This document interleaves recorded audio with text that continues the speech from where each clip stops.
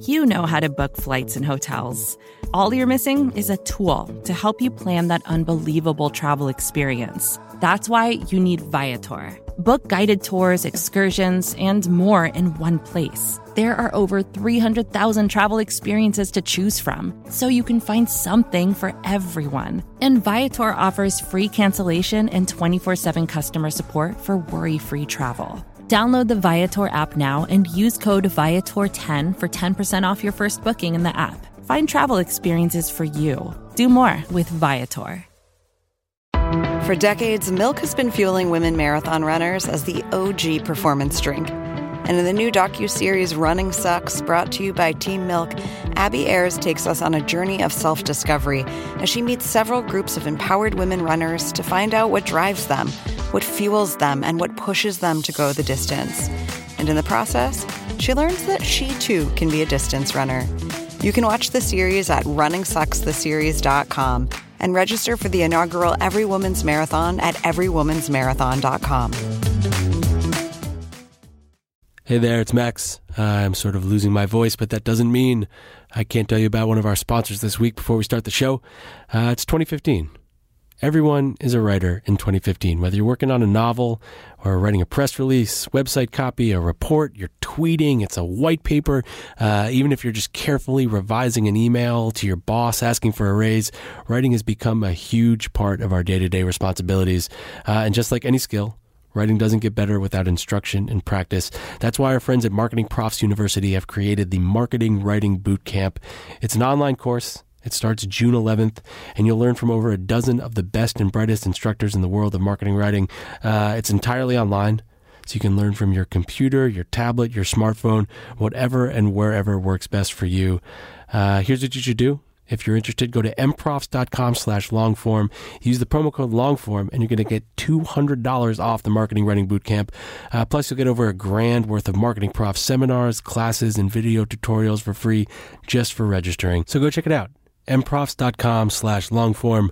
Write a better email to your boss. Okay, let's start the show.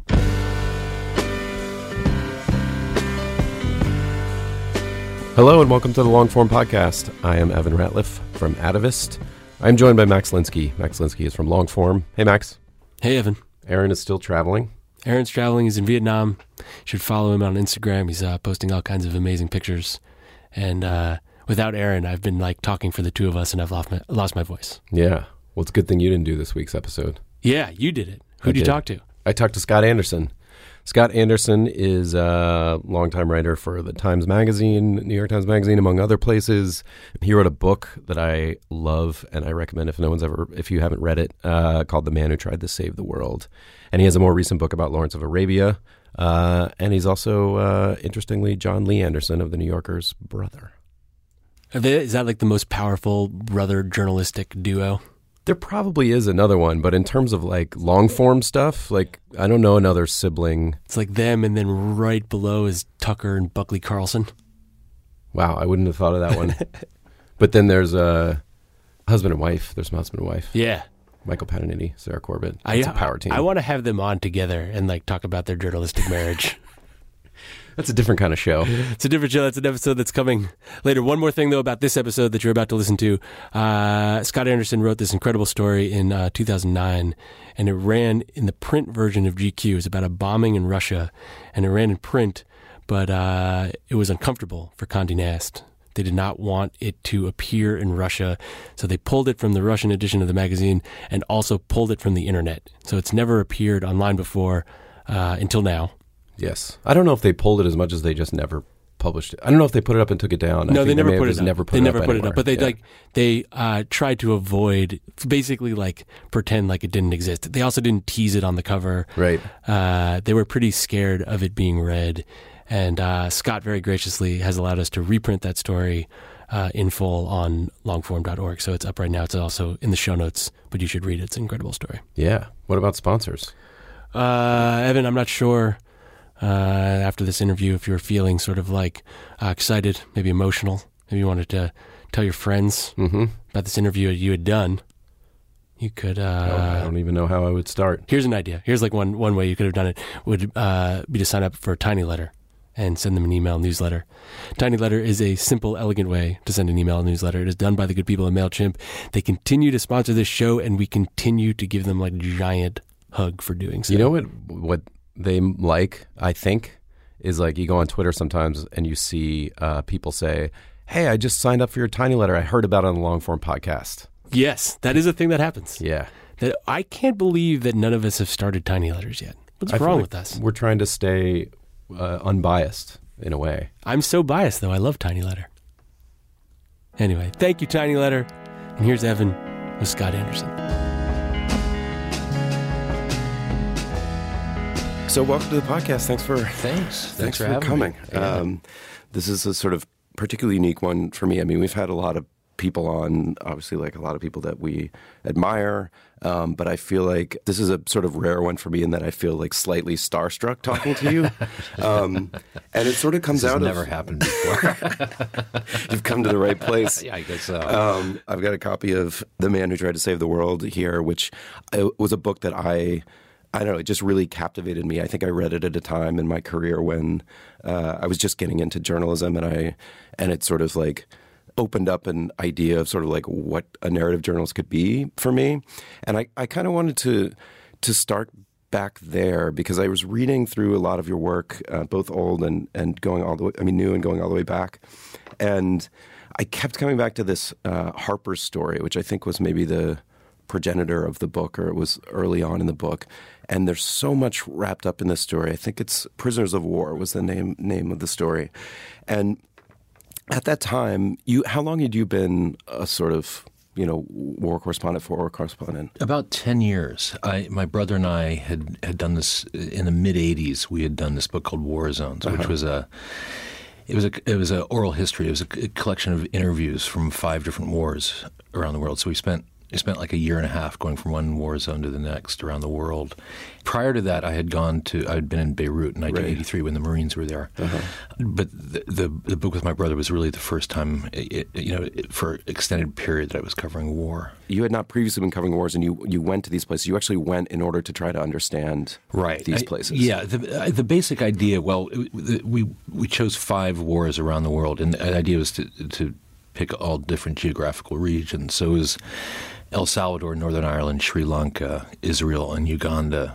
And the idea in each one was, because these are all kind of irregular wars, was to kind of go to the ground zero, or one of the ground zeros in that conflict, and to talk to the combatants on both sides, but mainly to talk to the civilians caught in the middle. So it was kind of a grim project, I have to say, but fascinating too, and it's fascinating to see the parallels from one place to the next. You can't, on the surface, you can't get much more different than, say, Sri Lanka or Uganda to Belfast, Northern Ireland, but the pressures on the people were very similar from one place to the next. And for civilians, it's as always, it's about trying to cut deals to stay safe, in whatever form that takes, whether it means informing to one side or the other, or just currying favor.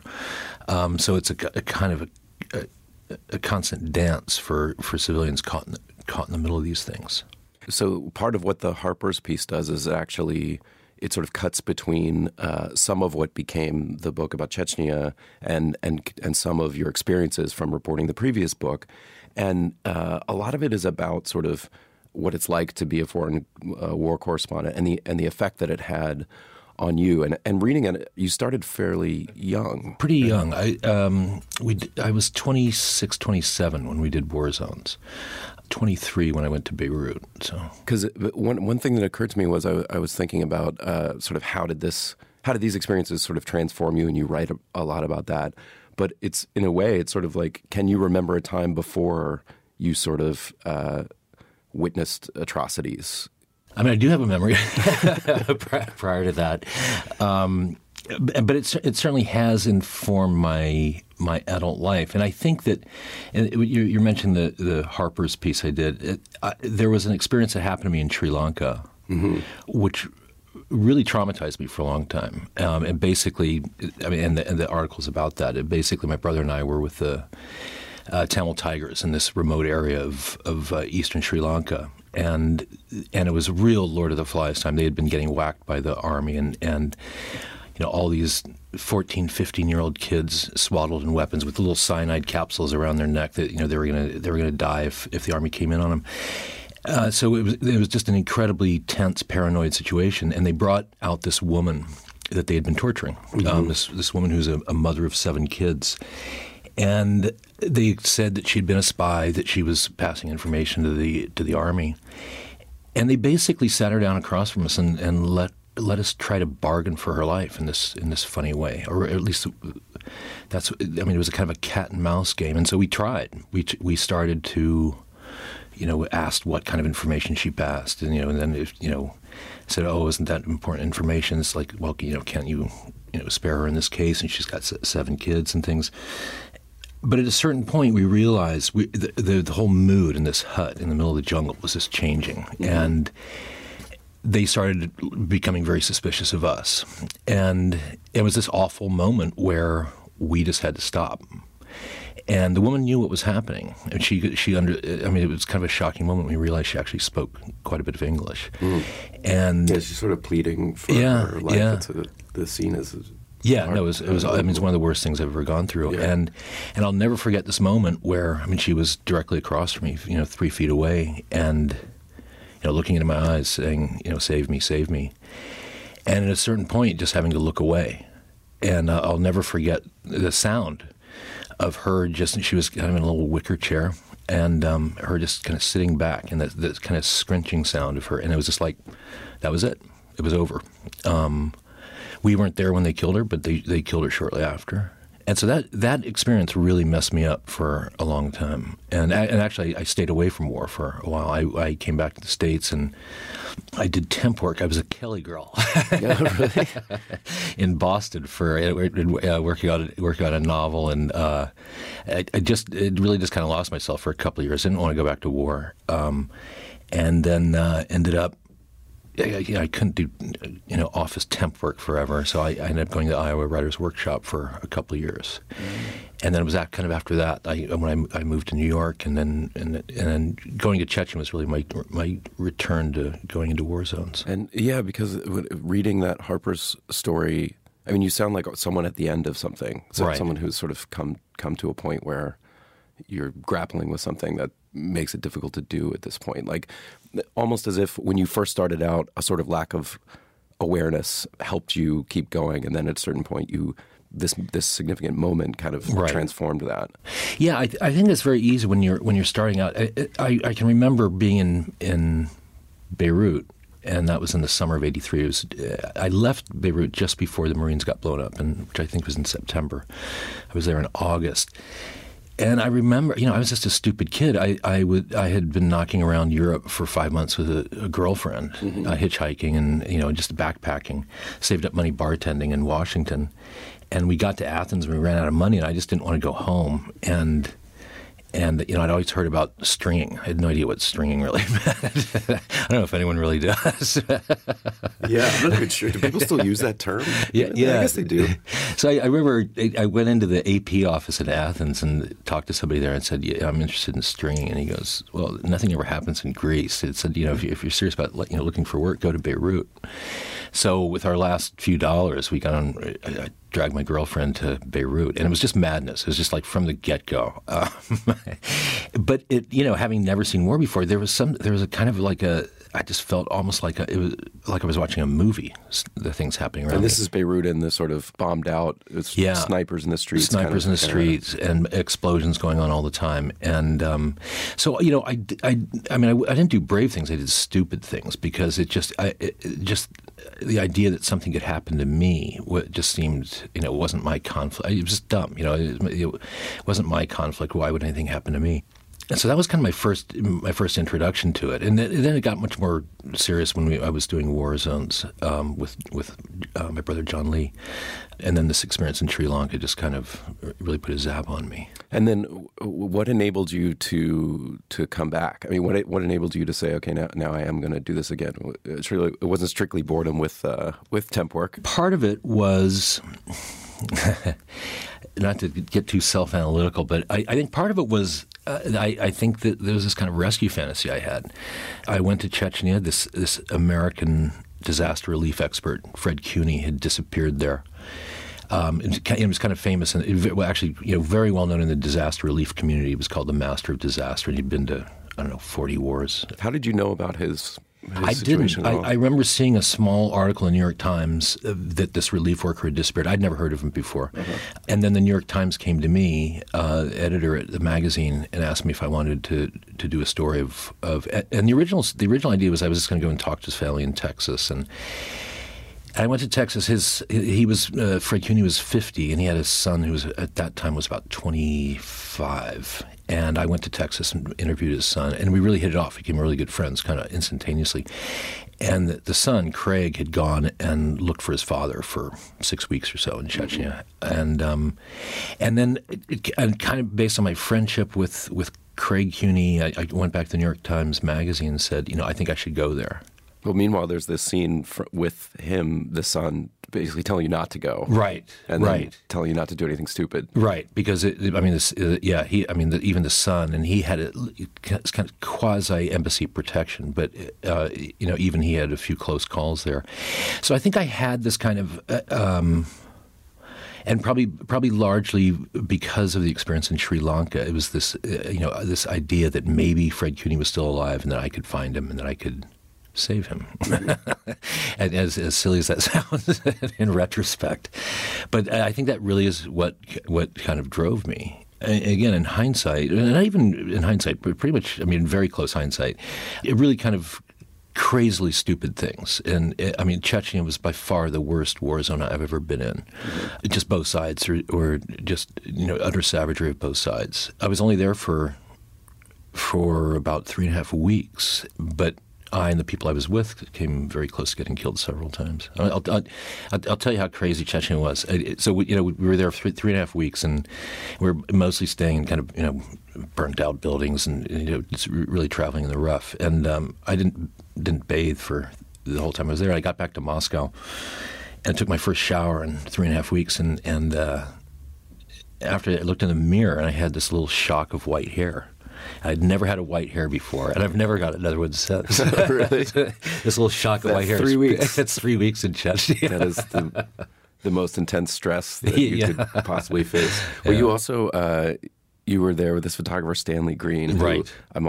I got to work with him on a story one time, and I feel like he's a fascinating character. He really is. Stanley's amazing. Extraordinary. You describe him like dressed to head to toe in black. Black. And that's when I saw him. He was exactly the same way. Yeah. No, Stanley's amazing. And I think that so Stanley was the photographer, and he's a black American, and I really think the only reason we got out alive was because of Stanley. First, he's very, very quick-witted. Mm-hmm. But also, the Chechens were. I guess I look a little Russian. So the Chechens, the rebels, were always convinced I was FSB or KGB. But then how to explain the black guy, and then the Russians always thought I was working for that I was CIA. But they figured, well, even the CIA is not stupid enough to send a black guy to Chechnya. So I really credit a lot of our longevity to Stanley's presence.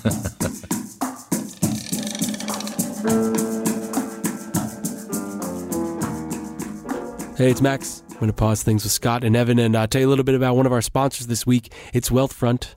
Wealthfront is the automated investment service that makes it easy to invest your money the right way.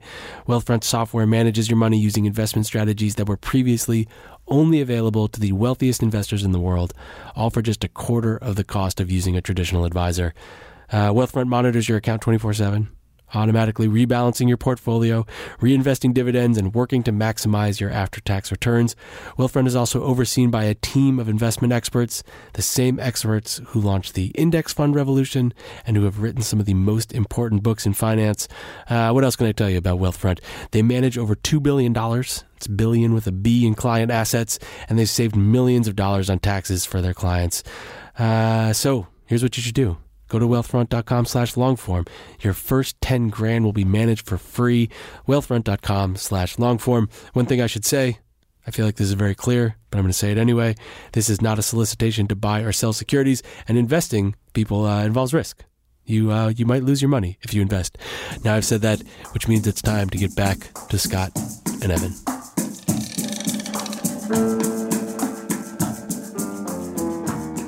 Would you describe, doing things like in that book and even in previous reporting trips of doing things that you say now were like stupid or ill-advised or something like that? Do you feel like in the moment you got caught up in the story and telling the story? Do you think in the back of your mind somewhere you're thinking, this will be a better story for me to tell if I go do that? It might be partly that. I think it's something else. The kind of journalism I do, I've never done hard news reporting. I tend to not be part of the. I tend to not go to places where there's a whole horde of other journalists. Mm-hmm. So I go to a place and I'm there for a pretty extended period of time, anywhere from like 4 to 6 weeks usually, and I'm usually trying to find some small story that plays to on a larger canvas. So I spend a lot of time with the people that I'm focusing on, and I think I just come to kind of emotionally identify with them. Probably the most extreme example of that was I did a story it's actually the summer of 2001. It was right before September 11th. I did this story on these Turkish hunger strikers. And it was this. Basically, it was this kind of leftist group that had been outlawed by the Turkish government, and they had gone on a hunger strike or what they called a death fast. And when I got there, 29 people had already died. Nobody had come off. Nobody had ever come off the death fast. And when I was there were 11 people who were on varying stages of death fast. So I and my photographer were there for 6 weeks and going out, and the 11 people who were dying were staying in 4 different houses in one small little working class neighborhood in Istanbul. And every day I was going and talking to these people, and I just came to become very close to them, and some in particular. And it ended up going to one of the women who was on the death fast, going to her home village and bringing her father to Istanbul to try to talk his daughter off the death fast.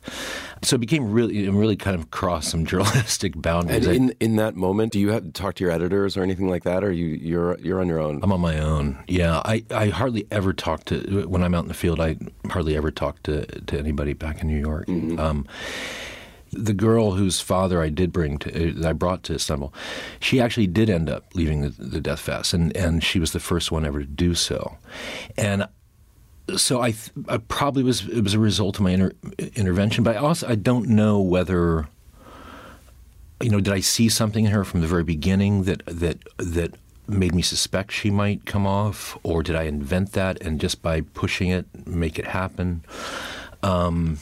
I don't know, but it was definitely a case where, the traditional boundaries of journalistic sort of, objectivity and kind of collapsed. But I've noticed that throughout a lot of your work, you take that idea, that sort of, even what you just did, sort of reflecting on, well, was I a part of it, or what role did I play? And that's actually woven into the pieces themselves. Sometimes it is.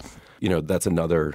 It's not traversing a boundary, but that's sort of another way of approaching it. That's not the sort of hard news approach, which is to say, I'm recognizing that I'm here, I'm having an impact. But not only that, in that piece you describe trying to talk other people off of, and then sort of like losing your nerve in some cases, or they're already too far gone, and it sort of becomes like a more personal, wrenching story. And did that style, do you feel like that developed naturally, or was there a point at which someone asked you to put more of yourself into a story?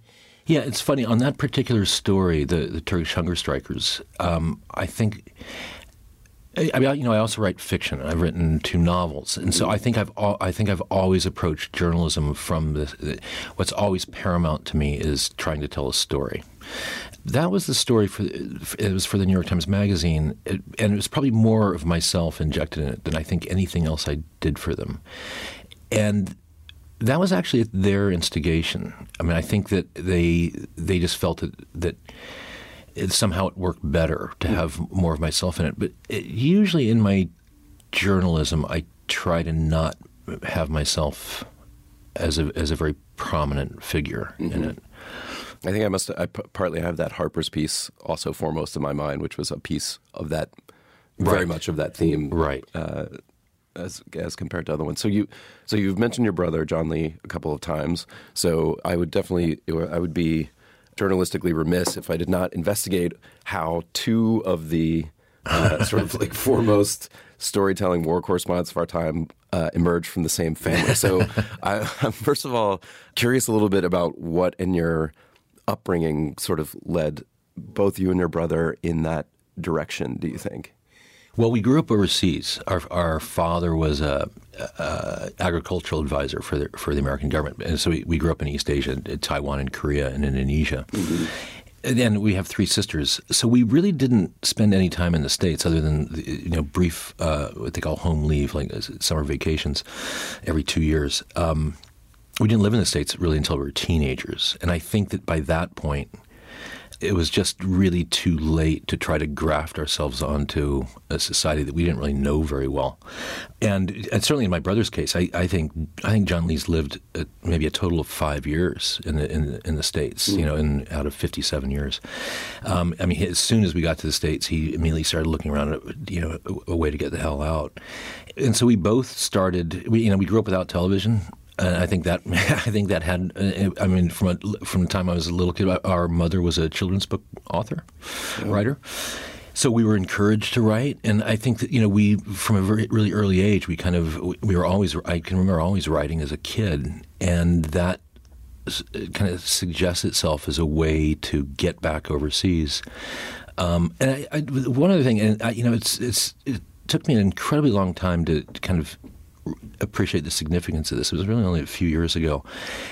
Where we lived growing up, we were in kind of small American communities, but really like rather small. Things. But really rather small, and everybody's childhood is completely normal to them. But it occurred to me how odd it was the way we were growing up, that outside of our family and the small group of usually Americans around us, the world at large around us, the society at large, we couldn't understand them because I didn't speak Chinese or Korean, and they couldn't understand me. And I think it's an unusual way.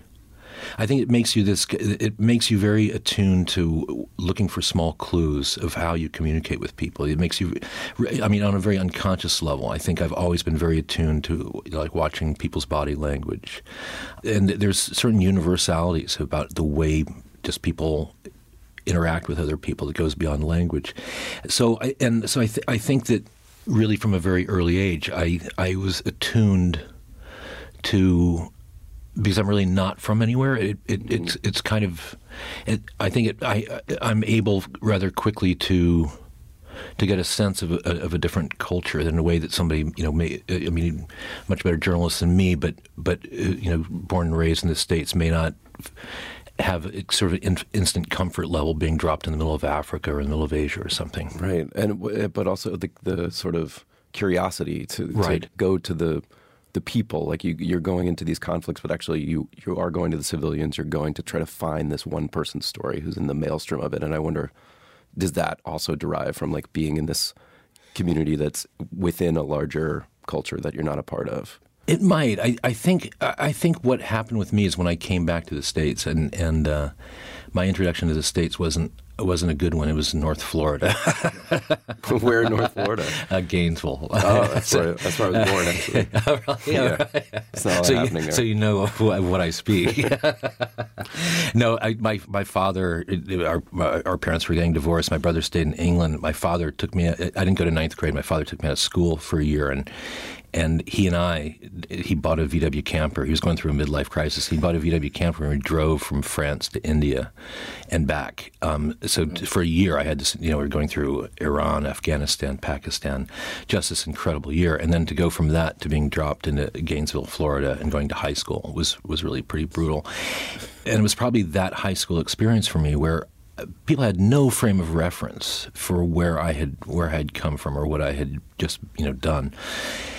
And nor did they care particularly. And I think that it really, I mean, to the degree that I would ever try to talk about, where I'd lived or the kind of adventures I'd had, and I'd spent like 3 months in Afghanistan, and just the most exotic place. I sort of became like a master anecdotalist, and keeping things short and telling stories.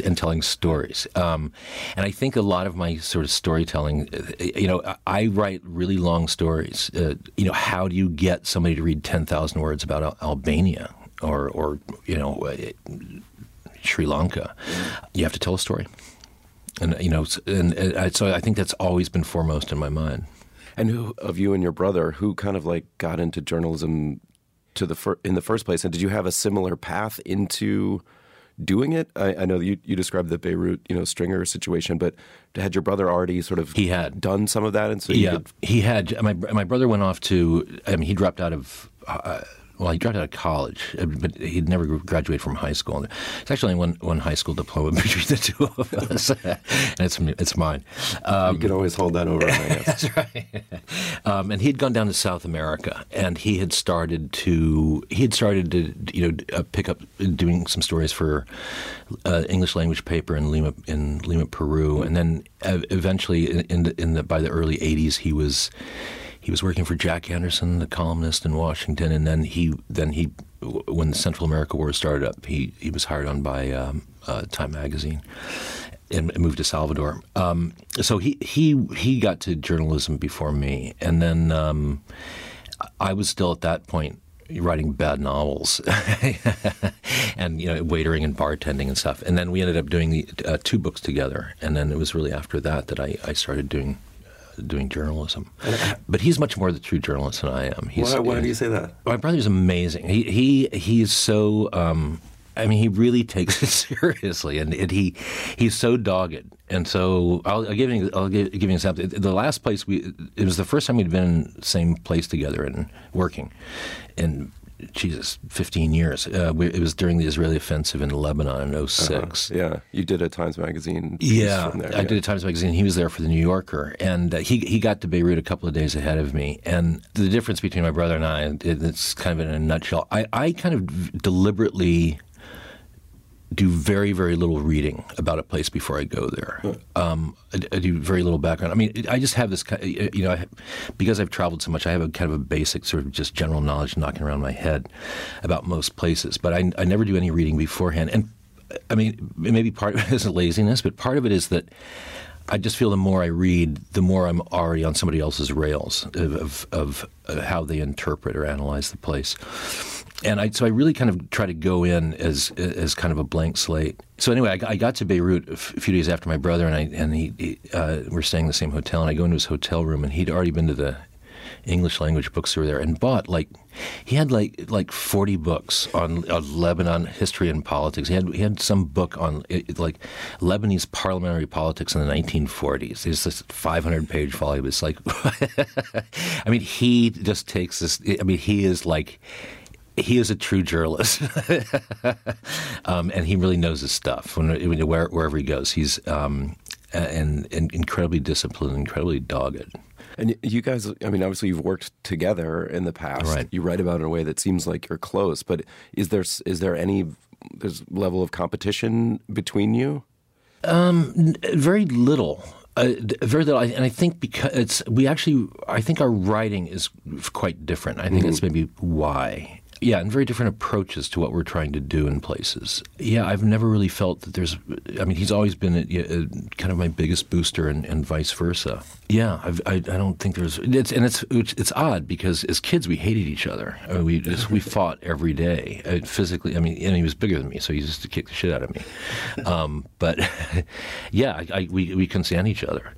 And but as grown-ups, no, there's really none at all.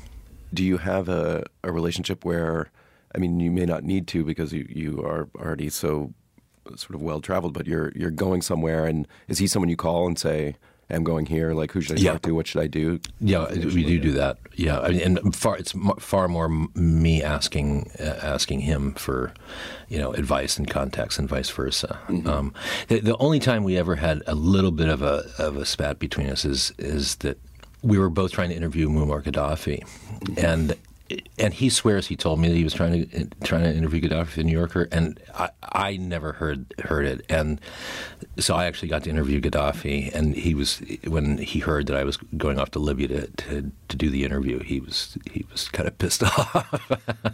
That is truly the most unusual brother-to-brother spat I have ever heard of. I doubt that has been replicated. There might be other siblings who tried to interview a world leader. But one story I wanted to ask you about, just because it was sort of interesting from a almost like industry perspective, was you did this piece about Putin and about the apartment bombings in and around Moscow, and it was a GQ piece, and I was just reading some of the coverage around it, that it ran in the magazine, but then was sort of like put into the memory hole. What happened with that piece? Really quick background on that. Basically, what brought Putin to power in 99, 2000 was that there was a series of apartment building bombings in Moscow that killed something like 300 people. There were 5 or 6 apartments were blown up, and it was blamed on the Chechens. Putin had just come in as the new prime minister under Yeltsin, and he just went into Chechnya and just laid waste. And of course, his popularity went through the roof. But there were always these rumors floating around that maybe it wasn't the Chechens, that it was actually the FSB, which Putin had been the head of.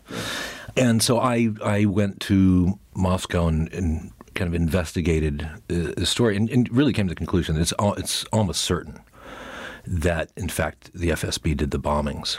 And in fact murdered someone who was murdered Litvinenko, the guy who with the polonium in London, who was a former FSB, who had been very close to Putin and then had basically defected and was murdered in London. So when the article was done, the head legal counsel for Condé Nast wrote this memo saying, okay, well, we'll publish it, but we're not going to publicize this article in any way. We're not going to let any other Condé Nast publication or have it appear in any other GQ issue or edition around the world. Basically, just to bury it as much as possible. What was was there a stated reason? No, there was no stated reason, but it was very clear that the Russian government had leaned on them to just try to bury the article as much as possible, and to give it no coverage. I was to do no media.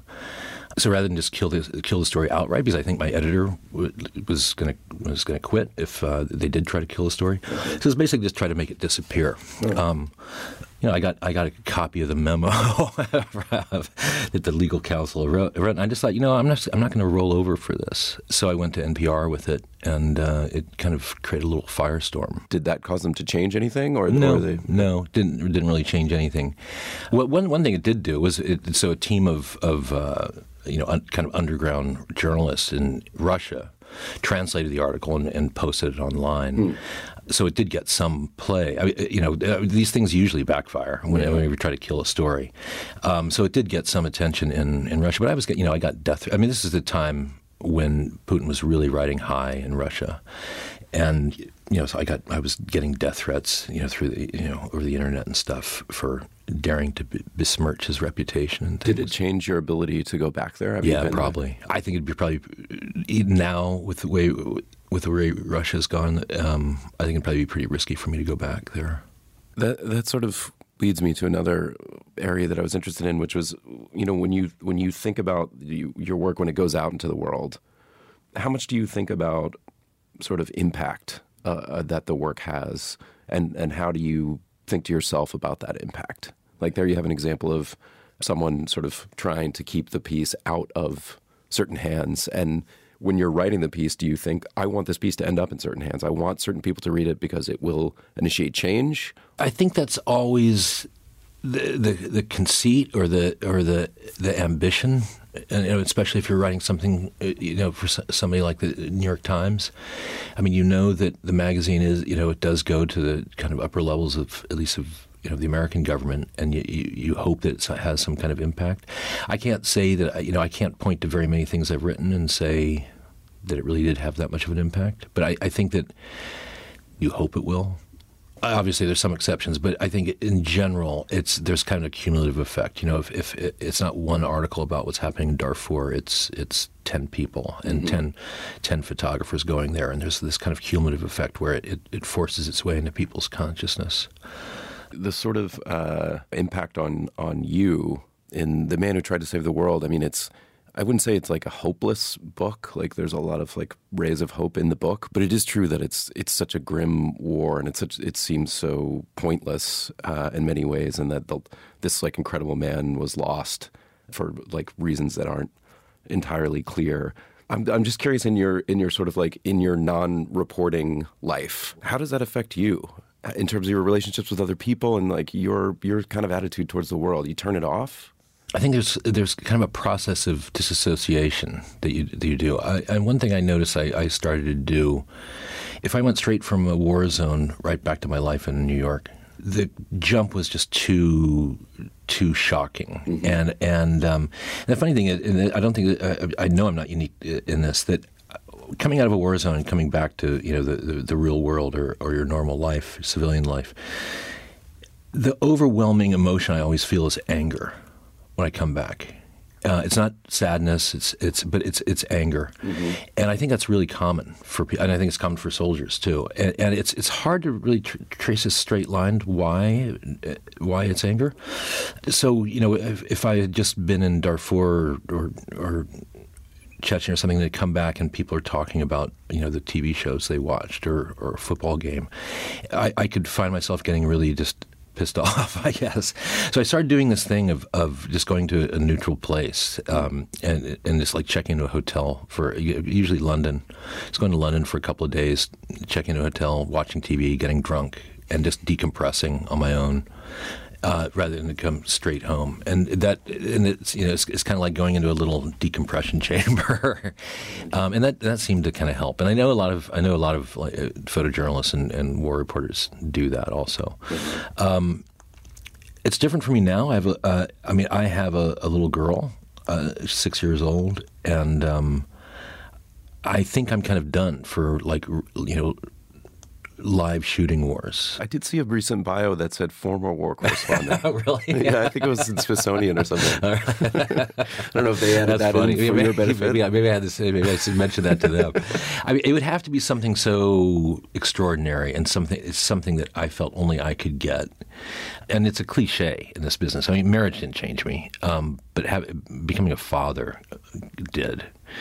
You just look at that little face, and you all of a sudden you realize you've got a responsibility not to do stupid things, and to try to stay alive as long as possible. I don't know if it's really changed my view of humanity at all.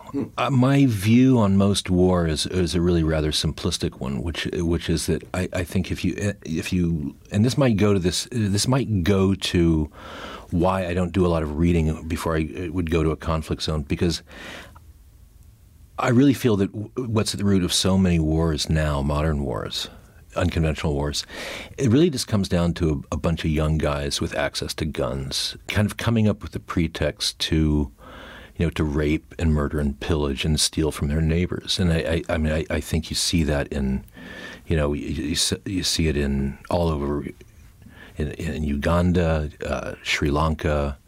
I think you're seeing it play out all across the Middle East today, and you can give it a religious or a political pretext or justification.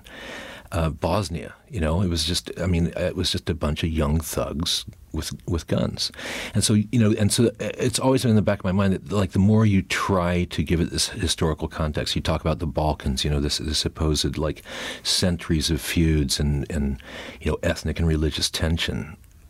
But the more you try to put it in those contexts in a way, I feel you run the risk of justifying it, when I think a lot of the stuff is actually a lot simpler. It's just young guys with guns. Mm-hmm. But that's interesting, because your most recent book is actually, it's all historical, and in some sense right. It is like contextualizing in a way what's happening today, but through this particular lens of T.E. Lawrence. That's a story, that people think they know, that right. They is so famous, and the movie and all that. And what made you decide to sit down and say, okay, now I'm gonna tackle this history? Right. I'd spent so much time in the Middle East, and what I discovered is whenever you'd have a a detailed conversation with someone in the Middle East, no matter their political or their religious affiliation, invariably people would say, all our problems go back to the peace that was imposed on the region at the end of World War I. And it really was a period of history I knew very little about because I don't read. So it was going into it fresh. Right? So it was always in my mind that I would like to go back and really kind of explore that period of history, and what sweetened the deal was knowing that this was the period of T.E. Lawrence. He played a very pivotal role in that, but also I was when starting out was how much of T.E. Lawrence was real, how much it was he a charlatan or a self-promoter, incredibly enigmatic figure. So and it coincided with the birth of my daughter. And so it came at a time when I really did want to kind of get off the streets for a while, so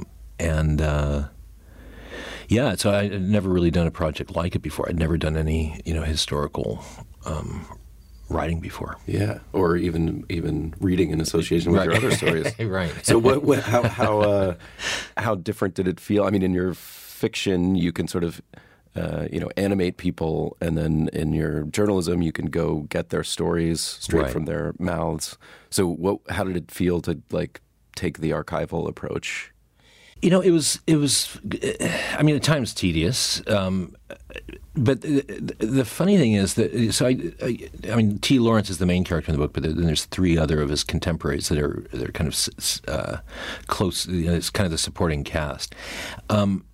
Lawrence, I think there have been 70 or 80 biographies on Lawrence over the years. So actually, researching Lawrence, it's just how you contextualize. There's nothing new to find out about Lawrence. I mean, he has been picked over. There's no suitcase of papers up in somebody's attic about Lawrence that hasn't been discovered. So doing the research on him, it was really just going back to the original documents that other people had cited. The fun part was the other three characters because far less well known. And certainly in one case, not known at all, and kind of trying to find. It was kind of a treasure hunt of trying to find papers about them, and so that was kind of fun. And I have to say, it was kind of there's always a tension when you're doing a piece of journalism. Of getting the right people to interview and tracking people down and not taking no for an answer. And it was kind of nice working on a piece where everyone was dead. So it was just like I didn't have to put up with any resistance from people. Right, they're not going anywhere. Yeah, so it's kind of nice for that reason. Did it make you feel like you wanted to do more of that, or you wanted to return to? I've just signed to do another book on the early Cold War. And if there's anybody alive in the period I'm looking at, they're very, very old. And I mean, there's a handful of people, in their 90s. I like the kind of the way popping out to do a story. It kind of quickens my blood a bit, and it enlivens me. In a way. I've always felt that between fiction and journalism, too. That, the wonderful thing about writing fiction is you just create this parallel universe, and when you're really into writing a novel, that parallel universe can feel more real than your own world. And it's kind of wonderful in that way, but it also, you're so living inside your own head. Yeah. And it probably to the detriment of fiction. What I did find with writing a novel is each time you leave it and try to come back to it, you kind of do so at your own peril. And I think it's a limited number of times you can. Because you've lost that feeling of being inside. It takes longer to get back into it, to re-submerge. But it's so introspective, it's so cerebral. And then to kind of pop from that to being out in the field and as a journalist and being on the hunt of a story and really having what I noticed about myself, just having a very different personality when I'm as a journalist than at other times. In terms of how you approach people and being on a story I can be somewhat shy and kind of polite person in normal life, and I can turn into a real asshole when I'm on a story. I mean, it's just if somebody or something is in my way of what I want to get. I'll just try to blast through. Do you have a particular set of approaches when you get dropped in somewhere? Darfur. Like I do this first, I do this, and I do this, or is it more I'm going to feel it out? Feel it out. I always, it's funny. This kind of goes to why I don't. Well, I don't know if it goes to why I don't read about a place before I go, but it certainly goes to what happens to me when I get to a place. I spend quite a bit of time just really being kind of adrift in a place and just trying to feel it out. And usually by about day 4 in a new place, if I haven't been before, I kind of feel like I kind of have things figured out, and invariably that is wrong. I kind of am at sea for quite a while, and it's really more after about like say 3 weeks where things really more start coming together for me. And so I take a lot of dead ends. I'll look for different like storylines, and sometimes they work. Sometimes like with the Turkish hunger strikers, I went to Turkey with the idea that was the story I was going to do there. And because just from hearing about it and reading a little bit about it from afar, it just seemed to me to say something about Turkey.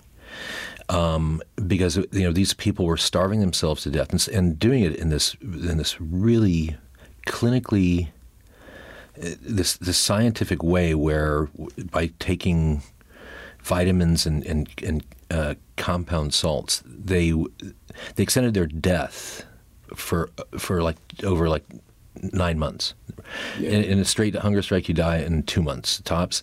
These people were dying for 9 months, and it was this like meticulous way, and just starving to death is just a hideous way to die. And so why are they doing it? And the ostensible reason why for this hunger strike was that they were protesting this new generation of prisons that was being introduced in Turkey that was following the EU model of prisons, these kind of small modular prisons. And it's like, really? These people they're not. That's not why they're killing themselves. So it's a window into a different into something else about Turkey. And basically what it is these are people who have just been beaten over their heads their entire lives in a variety of ways by the Turkish system. Even from the get-go on a story like that, I felt, okay, Turkey is an incredibly complex country, really complex history, but here's a way to kind of get underneath the surface of this country that's kind of the Middle East, kind of Europe, kind of a European wannabe, and yet there's something else going on there that would drive people to commit slow suicide. I think the stories I've always had the hardest time with are the ones where it's like a straight out conflict, like Darfur or like my story in Lebanon. You're almost sort of trying to explain to people who aren't familiar with it in some way, like, what is the story here? How can I understand this? Yeah, and getting caught up in trying to chase headlines or trying to stay current is always, at least for me, is kind of a problem. I like doing things that are more kind of meditative and slow. And I think probably my least successful pieces overall have been ones where there was an immediate conflict going on, and I went there and tried to write about it. And I had a tight deadline to do something. It almost voids the possibility of the kind of storytelling I like to do. Yeah, you did this other piece. I think it was Times Magazine piece about. I feel like it was one of the earlier pieces from the Iraq War of people coming home, soldiers coming home. I think it's called Bringing It All Back Home. And that, I actually just thought of it because it's sort of reminiscent of what you described about yourself in some ways, the sort of decompression. Right. And the particular characters in that story were extraordinary. And I was sort of, how far did you have to canvas to find those? I mean, that story is actually a good example of the kind of approach I take. It was easier to do that because it was in Western Pennsylvania, but I spent a year and a half going. I met those guys. I met their plane when it landed at Fort Dix, New Jersey, when they'd just come out of Iraq. They went through demobilization at Fort Dix for about 10 days, and then I was at their hometown in Western Pennsylvania when they came off the buses and met their family. I wondered if that was a recreation. No, I was there for the first couple of months, 6 weeks or so. after they arrived back, they didn't want, none of them wanted to talk to me, because, and it was all about like kind of getting back, almost all these guys, they were National Guardsmen, so almost all of them had wives and kids, and they just wanted to get back to their civilian lives, and then after about 6 weeks, almost all of them just like went over a cliff and started to have real problems. So I spent quite a bit of time out there, and just altogether probably talked to probably about 12 or 15 of the 70 some odd guys who had gone. And again, it was like the girl I was mentioning, the Turkish hunger strikers. I don't know what it was, but it was with this one guy. He ran a little appliance repair shop. His name's Chuck Norris. But something told me to watch him. And I can't really put my finger on what it was. He was really a very gregarious guy, very friendly, had a wife and 2 kids. He ended up really really going very, very badly. His best friend had been killed. And something he said very early on, he seemed to feel some guilt because he hadn't been with his friend when he was killed. And there's a very complicated relationship then with Chuck and the dead soldier's widow, and so it became this kind of story about these small group of people, and dealing with the fallout of war.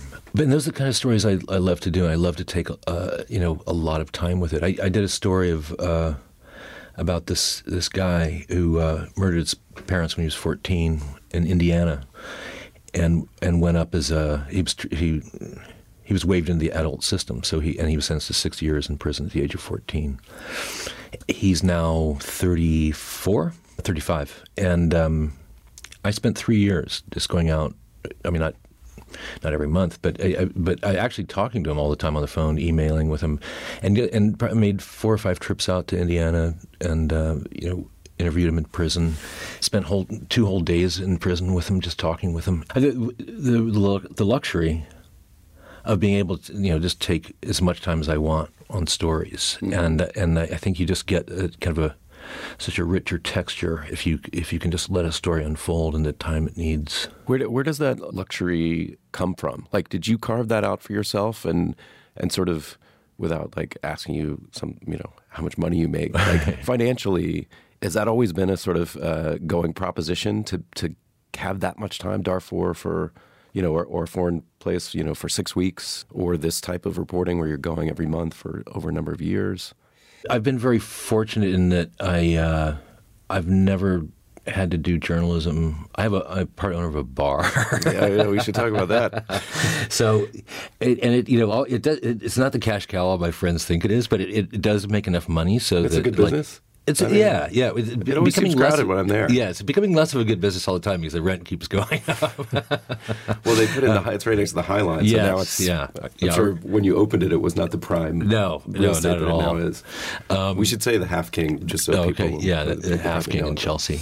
We've been in business for 14 years, so for the last 14 years, it's made enough money so that I didn't have to do something I didn't want to do. Oh.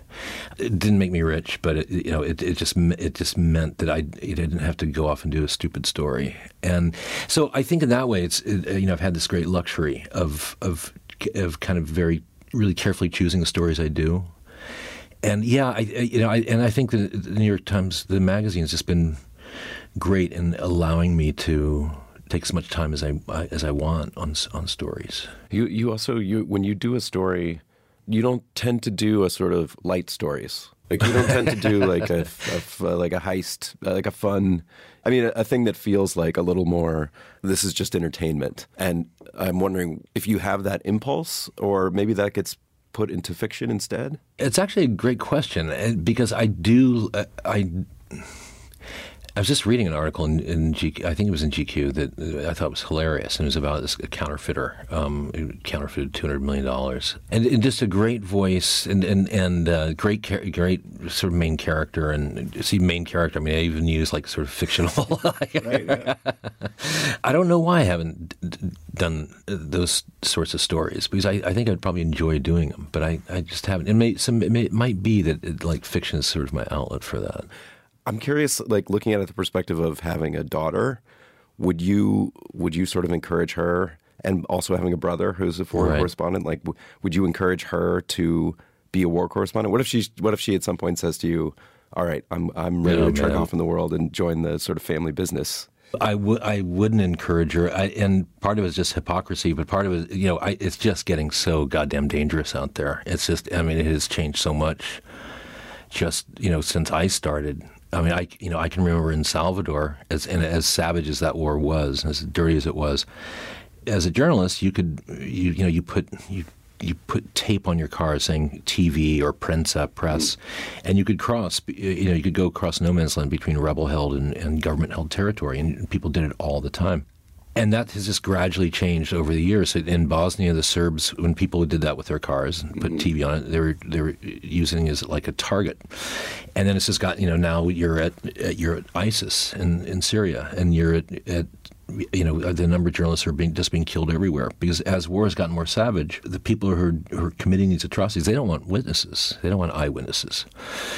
I've lost a number of friends over the years in different wars. So I don't know if I would. No, I certainly would encourage my daughter to do it. And I don't know if I'd really encourage anybody to do it now. It's funny. There's a whole generation of young journalists came out of like Tahrir Square. And Tahrir Square was easy. It was kind of a make believe. Not make believe, but it was very manageable. It was in this one square. It was very photogenic, and so a lot of those guys, mostly guys, some women, then they went on to Libya. Libya was a very different story, much scarier. And then, moved on to Syria. And Syria is just kind of hell on earth now. And now you can't cover Syria. It's a virtual death sentence to try to go in. So, I don't know what the future of this profession is. And it's funny you mentioned my daughter, because I was just thinking the other day, the last story I did, it was going back to Bosnia and looking at the Srebrenica massacre of almost 20 years ago, and talking to people who'd lost people in that massacre, and I tracked down this guy who had participated in it, a Serb. And I remember when I was doing this article thinking, God, I'd really have to write something that my daughter could read. So maybe I will start doing, light stories. Yeah, maybe that's a good enough reason to start getting into that. Write about butterflies or something. Something she can read before she's 18. Right. All right, well, that's as good a note as anything to end on, I suppose. So thanks so much for doing this. I really thank you, appreciate Evan. Thanks for having me. Times are hard.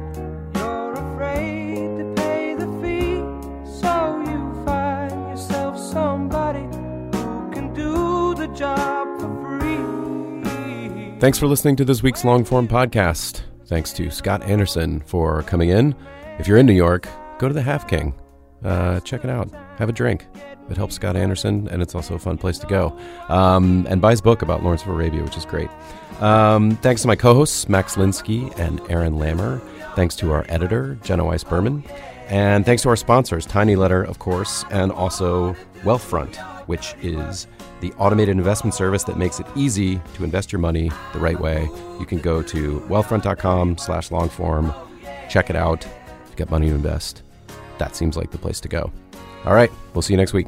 Light the candle, put the lock upon the door.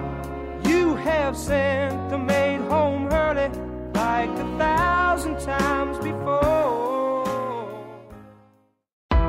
Why do you run? Why does anyone? I always thought that runners loved running, and that's not the case. Most runners hate running, but they choose to do it. In the new docuseries Running Sucks, brought to you by Team Milk, Abby Ayers learns why women runners everywhere are driven to go the distance. It really is about taking my power back and proving myself wrong. Team Milk is about fueling women's performance and helping them along their marathon journeys. You can sign up now for the inaugural Every Woman's Marathon, taking place in Savannah, Georgia on November 16th, 2024. Learn more and register at everywomansmarathon.com. More to-dos, less time, and an infinite number of tools to keep track of. Sometimes doing business has never felt harder, but you don't need a miracle to hit your goals. You can just use HubSpot, because their all-in-one customer platform can make growing your business infinitely easier. Imagine this: high-quality leads, fast closing deals, wildly happy customers, and more benchmark-breaking quarters. It's not a miracle, it's HubSpot. Visit HubSpot.com to get started today.